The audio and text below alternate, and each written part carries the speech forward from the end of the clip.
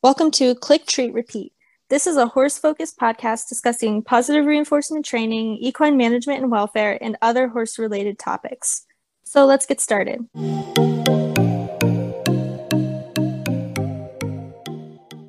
Okay, so today we are going to be talking about equine-assisted therapy, which to me is a really interesting and important topic because I just started my master's in clinical mental health counseling, and my ultimate goal is to be able to practice equine-assisted therapy. So it's a very important topic to me, and in general, it just has the ability to help a lot of people. And there's also a lot about it that is not often done very well. So it's kind of just an important topic to discuss. Yeah, I don't really know where to start with it, but I do feel like the majority of equine assisted therapy is done with traditional training, and I feel like it might be partially because of a little bit of what we talked about last week with the punishment was that it gets results quickly, so it's reinforcing for the punisher. So I feel like maybe they're trying to use some of that like empowerment type feeling with that, but there are other ways to be more ethical with the training and still empower the person that's doing the training and working with the horses. Yeah, I agree completely. And I think a lot of it is like they're focusing on physical therapy. Not all of it, obviously. There is mental health counseling with horses, but when they're focusing on the physical therapy, I think that sort of opens it up for just more of a focus on like, oh, let's get the person on the horse and make sure that they can, get the physical exercise that they need for what we're trying to do. And so that can kind of cause them, I think, to not focus as much on the mental part of it for the horse. Obviously, this still happens even in equine assisted mental health counseling, so it's not entirely that, but I do think it's sort of more predominantly used for physical therapy.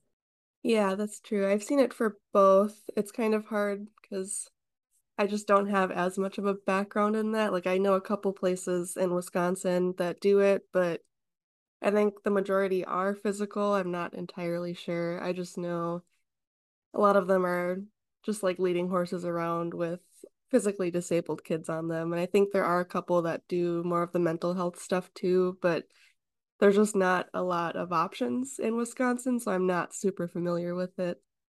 Yeah, that's very true. I mean, I used to volunteer for a place and I still would volunteer there if not for the fact that I moved, but they did sort of physical therapy with people who had had traumatic brain injuries. So they would have the people ride the horses and it would help with their sort of like balance and coordination, motor skills, those type of things. And also it helped them with like following instructions and doing that sort of thing and probably kind of like you mentioned, helping them feel physically empowered by having them be like, oh, you're on this horse, you're controlling this big creature. And so you can feel physically empowered by that. Overall, I had a good experience there. There were a few things that I was like, oh, yeah, I wouldn't do this way. But the horses seemed pretty good. They lived, out full time other than when they came in to do their lessons. And they in general were treated pretty gently. They did use negative reinforcement, and sometimes when, quote unquote necessary, like when the horse wasn't listening, they would escalate. But usually it was pretty gentle. And yeah, overall, it was a good experience. And something that I kind of noticed there too was even though it was physical therapy, it had a lot of impact on their mental state as well. And they felt really, what I kind of noticed was they felt really kind of close to the horse. I didn't necessarily like in talking to them get so much that they felt as empowered by being able to like control the horse, but they felt like they were building kind of a relationship with the horse and they would want to, groom the horse, pet the horse, give the horse treats, those type of things. And so I think that is what just kind of from my anecdotal experience I saw was such a positive thing mentally for them was just being able to feel like they were having that connection with the horse, especially people who seem to just kind of be like animal lovers in general. They especially were like really enjoying being around the horse. Yeah, that makes a lot of sense. And I feel like even those of us who just have horses and don't participate in equine assisted therapy of any sort, they do kind of have this like healing energy in quotations. I mean, that's very woo woo, but being around them feels like relieving, like it's enjoyable. it boosts your serotonin and just makes you feel better. So it would make sense that the people in that program would like just being with them and connecting with them. Yeah, I agree. I mean, there's so many ways that people do equine assisted therapy, and they all seem to be showing these effective results, even when the way that they're doing it is not ideal.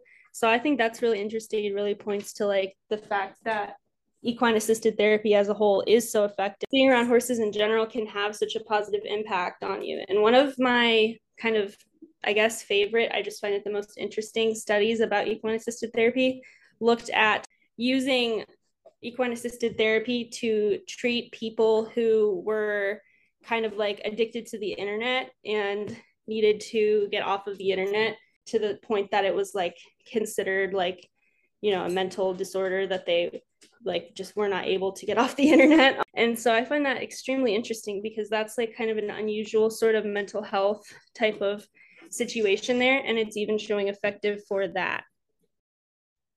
Yeah, that is really interesting. I feel like that would apply to most animals. Like having dogs, I have to get them out to walk them. So I have to get off the internet to go hang out with them and give them enrichment and things like that. So I think animals in general, with mental and physical health, can be really beneficial for us, but also for them if we do it correctly. Yeah, exactly. And I like that you pointed out again, like if we do it correctly, because there are so many ways that people do it that are not really providing that type of positive effects to the animal, especially, but also sometimes to the human too. Like, especially when you're working in mental health and you are, it doesn't make a lot of sense to me when people kind of put the horse's well-being at risk in whatever way that may be, and a lot of the time that is through using like punishment or aversive based methods that harm the horse's mental health and may also force the horse to do something that harms their physical health, and then they kind of expect this to be a treatment for humans' mental health. And a lot of the time, these humans have also been through trauma or abuse or other things like that that may even mirror sort of what they're being asked to do to the horse. And that does not seem healthy to me in terms of helping a client understand and establish like healthy boundaries and how to treat others with respect, things like that. It just doesn't seem like the type of skills that I personally would want to be teaching or emphasizing with clients, just because that's just not really, it's not kind. It's not really like a productive way of treating people who may have been the sort of person who was not having their boundaries respected than asking them to not respect the horse's boundaries. So, yeah, I think that's just a really important part of it. Yeah, for sure. The first thing I always think of is like when they have the prison inmates work with Mustangs and they are using a lot of really heavy traditional training. And like that's not teaching them any good skills. If anything, it's promoting not accepting boundaries and being respectful and things like that, like you mentioned. Yeah, exactly. And I did look at one study that was talking about stress in horses that were being used for equine assisted therapy. And it found that they had really high levels of stress during mounting and dismounting.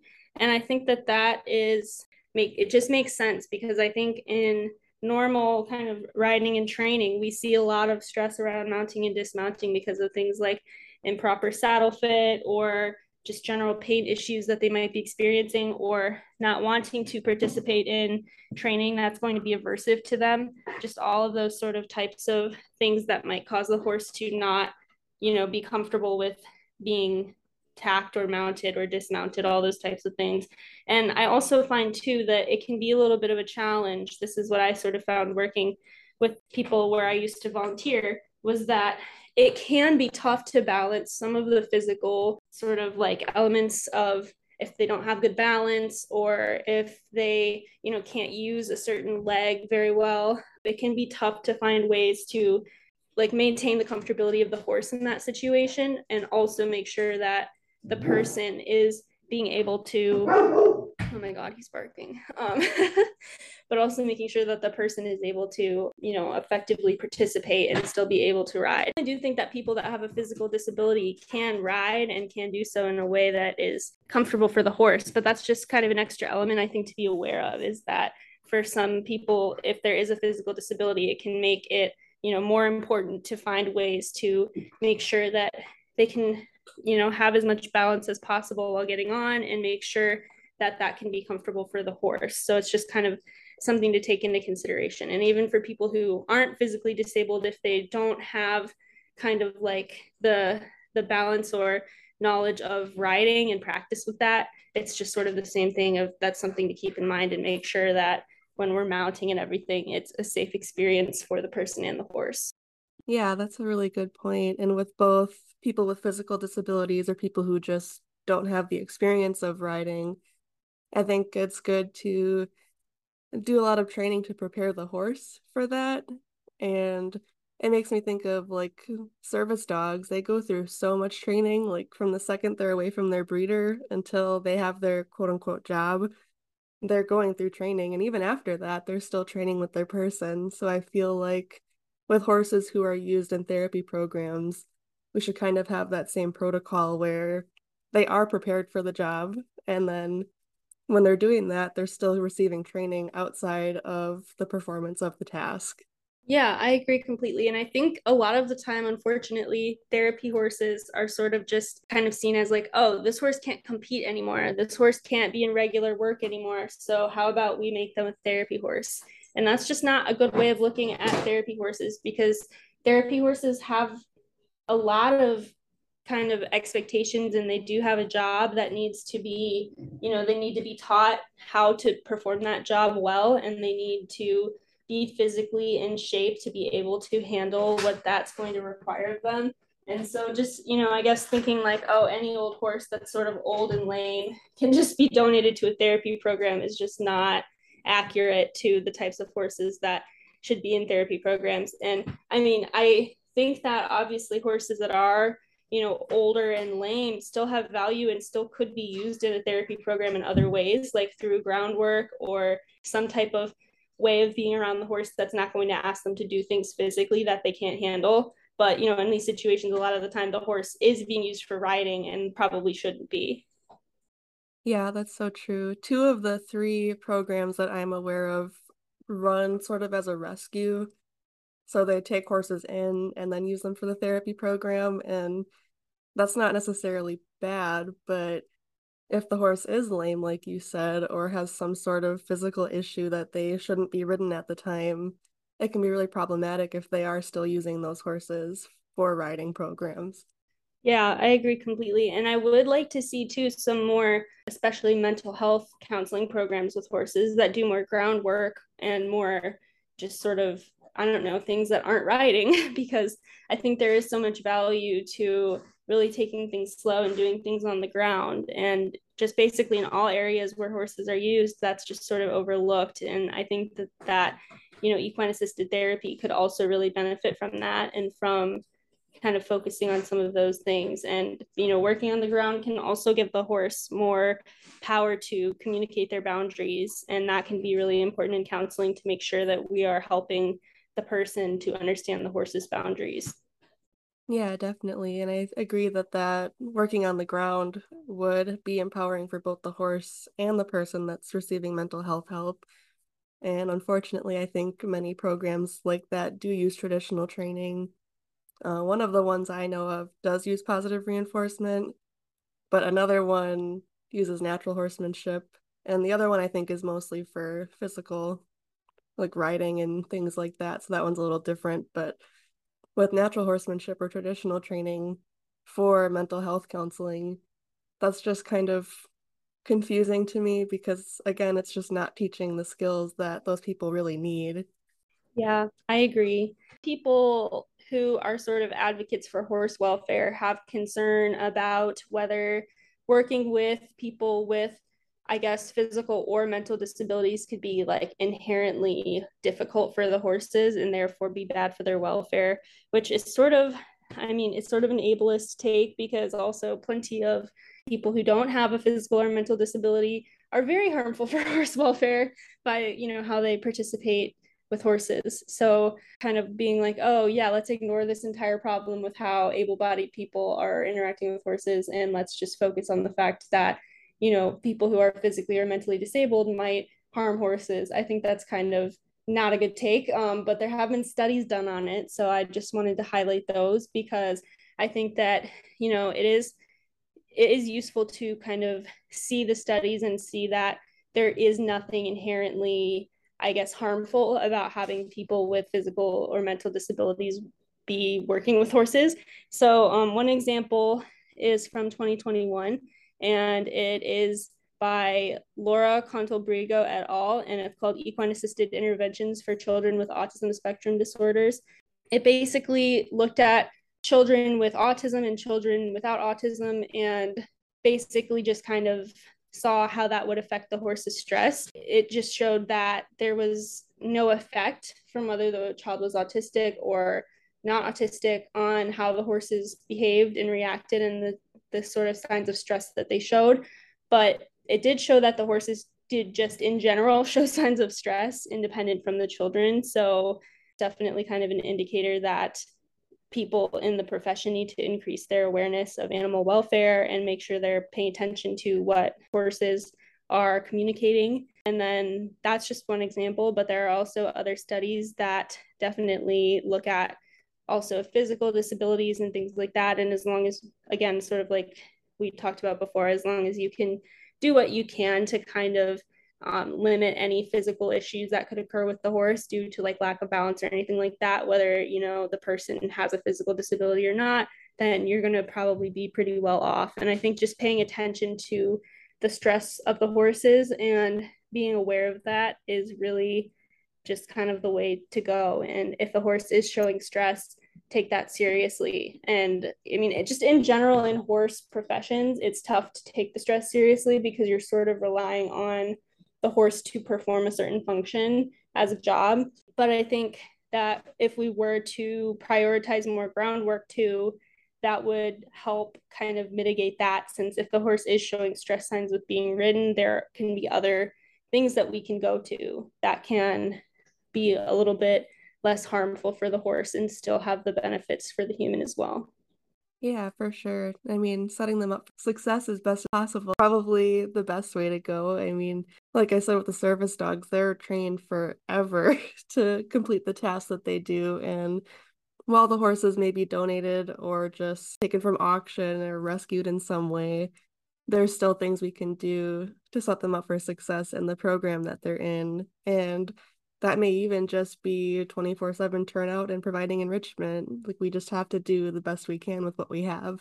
Yeah, I agree with you. And that's why it was really nice to me to see that the place where I used to volunteer was giving their horses 24/7 turnout in groups and kind of prioritizing their welfare that way, even though there might have been a couple things I would do differently with the training and the way the program was done. Obviously, they are professionals, and I am just kind of getting started in this field. So I'm sure they know a lot and they were doing, what was best for them. But yeah, I just think, like we've talked about, there are a lot of other changes that could be made that could really benefit the horse and really also benefit the person. I mean, for me, in sort of traditional just lessons, I did feel very uncomfortable being asked to ignore the horse's boundaries because for me, like consent is just a very important value. And I really want to make sure that the people and animals that I'm interacting with are consenting to what's going on and that I'm not forcing anyone to do anything.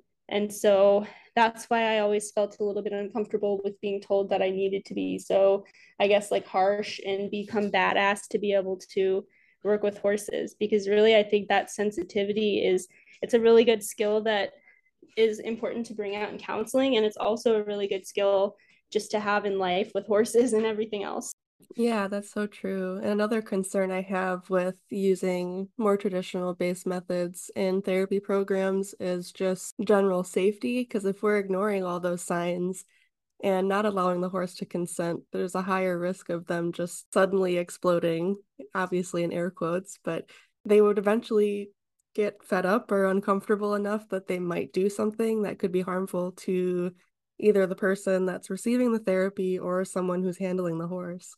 Yeah, that's a really good point and so important to bring up. And I feel like that honestly could relate somewhat to the type of horses that are like kind of stereotypically used in therapy too. Like thinking about, like we talked about before, those kind of older lame horses, those ones are often ones that are shut down and have been through so much stuff in their lives that they just sort of let people do whatever. And I think that is just kind of another example of the safety concern, because there's maybe there's another reason why people aren't using like a 5-year-old who is even a well-trained 5-year-old.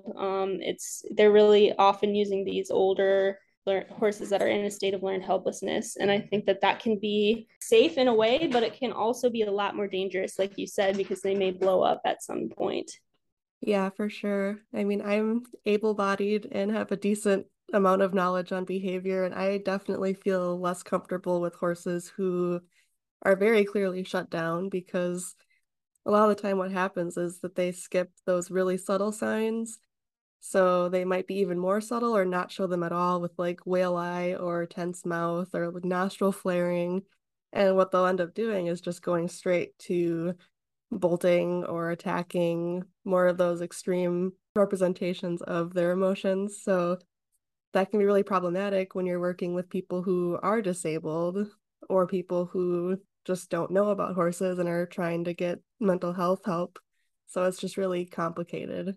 Yeah, I agree. And then I guess like back related to the topic of like empowerment, I think for me the most empowering thing has actually been learning how to read those signs and learning how to like communicate with the horse in a way where I'm actually understanding their body language and being able to communicate with them. And I think, for me that's been extremely empowering, and I think that has the power to also help other people feel empowered.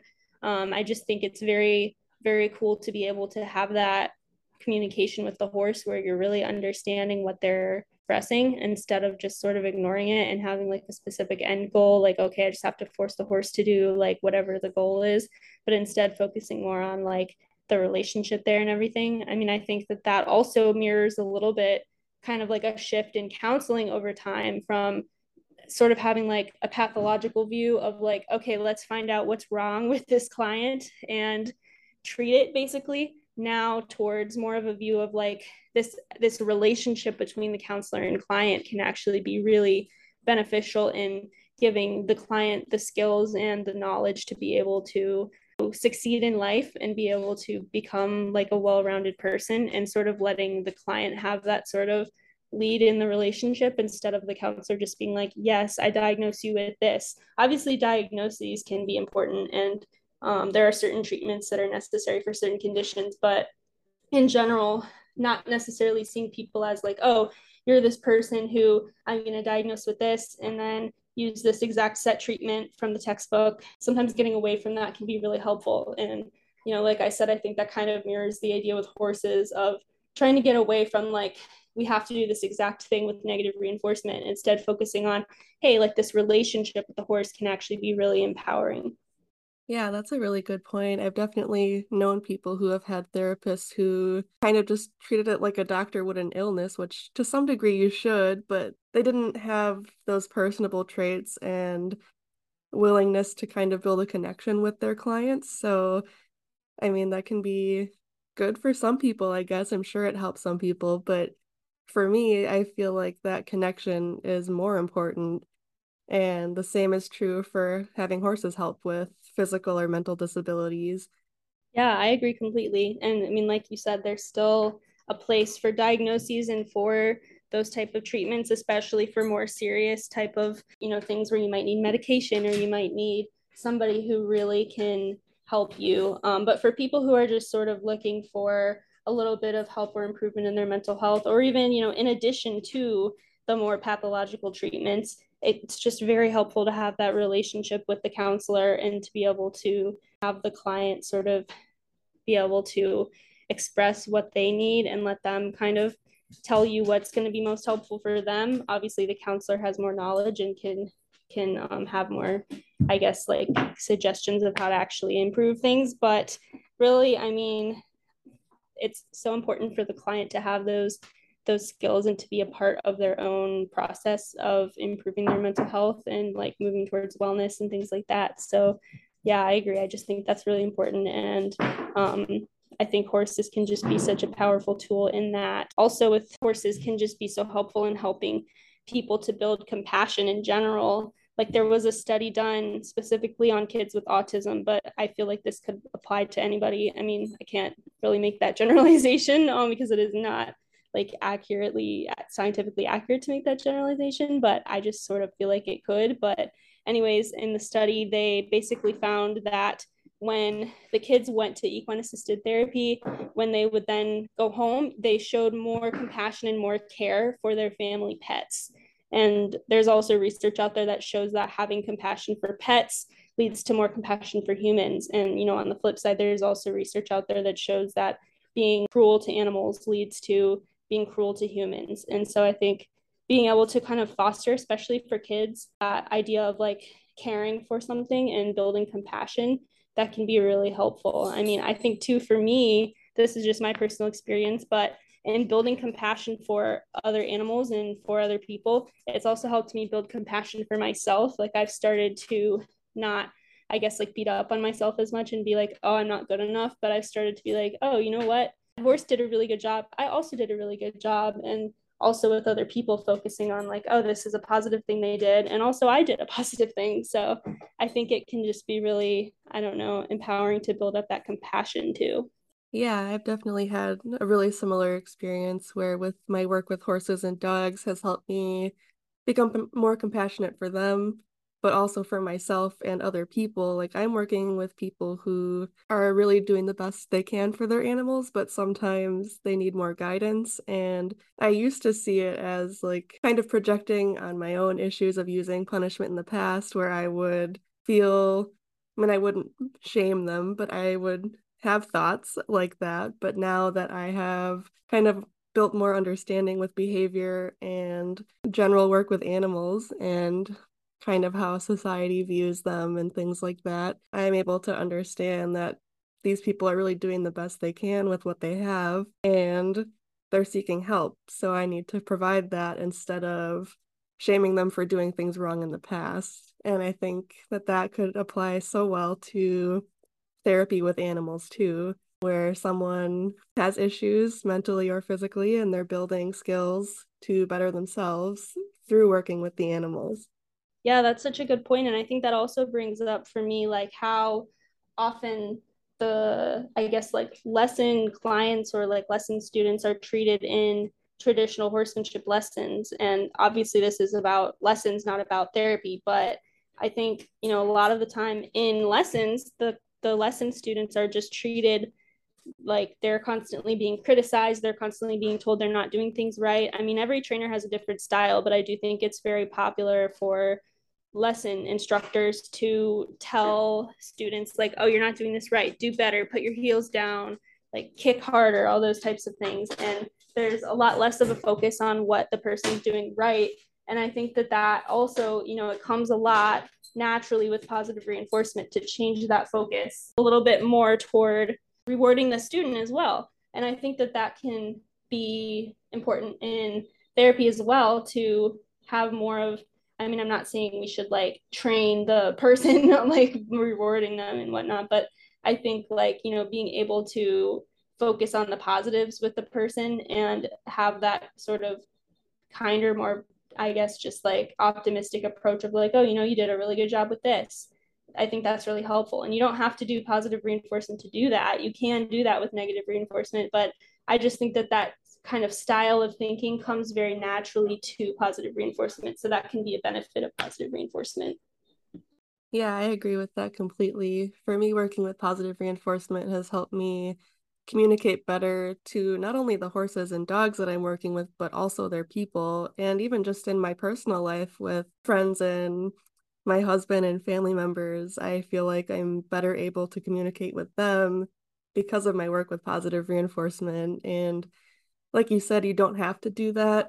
You can do traditional training and still build those same skills, but that sort of mindset comes a lot more naturally with positive reinforcement. Yeah, exactly. I mean, the traditional training is really just looking for what is the horse doing wrong, and it kind of creates that relationship of like, oh, we're kind of like going against each other, we're at odds with each other, like I want this, the horse wants to misbehave, and I have to do everything I can to not let the horse misbehave. So you're always looking for like, when's that horse going to step out of line, when are they going to do something that's not what you want, and then that's, I guess, when you correct. But with positive reinforcement, looking for like, oh, this is a moment that they're doing something that is, a step towards the goal, so that's really cool and I'm going to reward that. I think that's just, to me, that's a just better mindset. And not everybody who does negative reinforcement has that view of being against the horse, but it's just so common in negative reinforcement.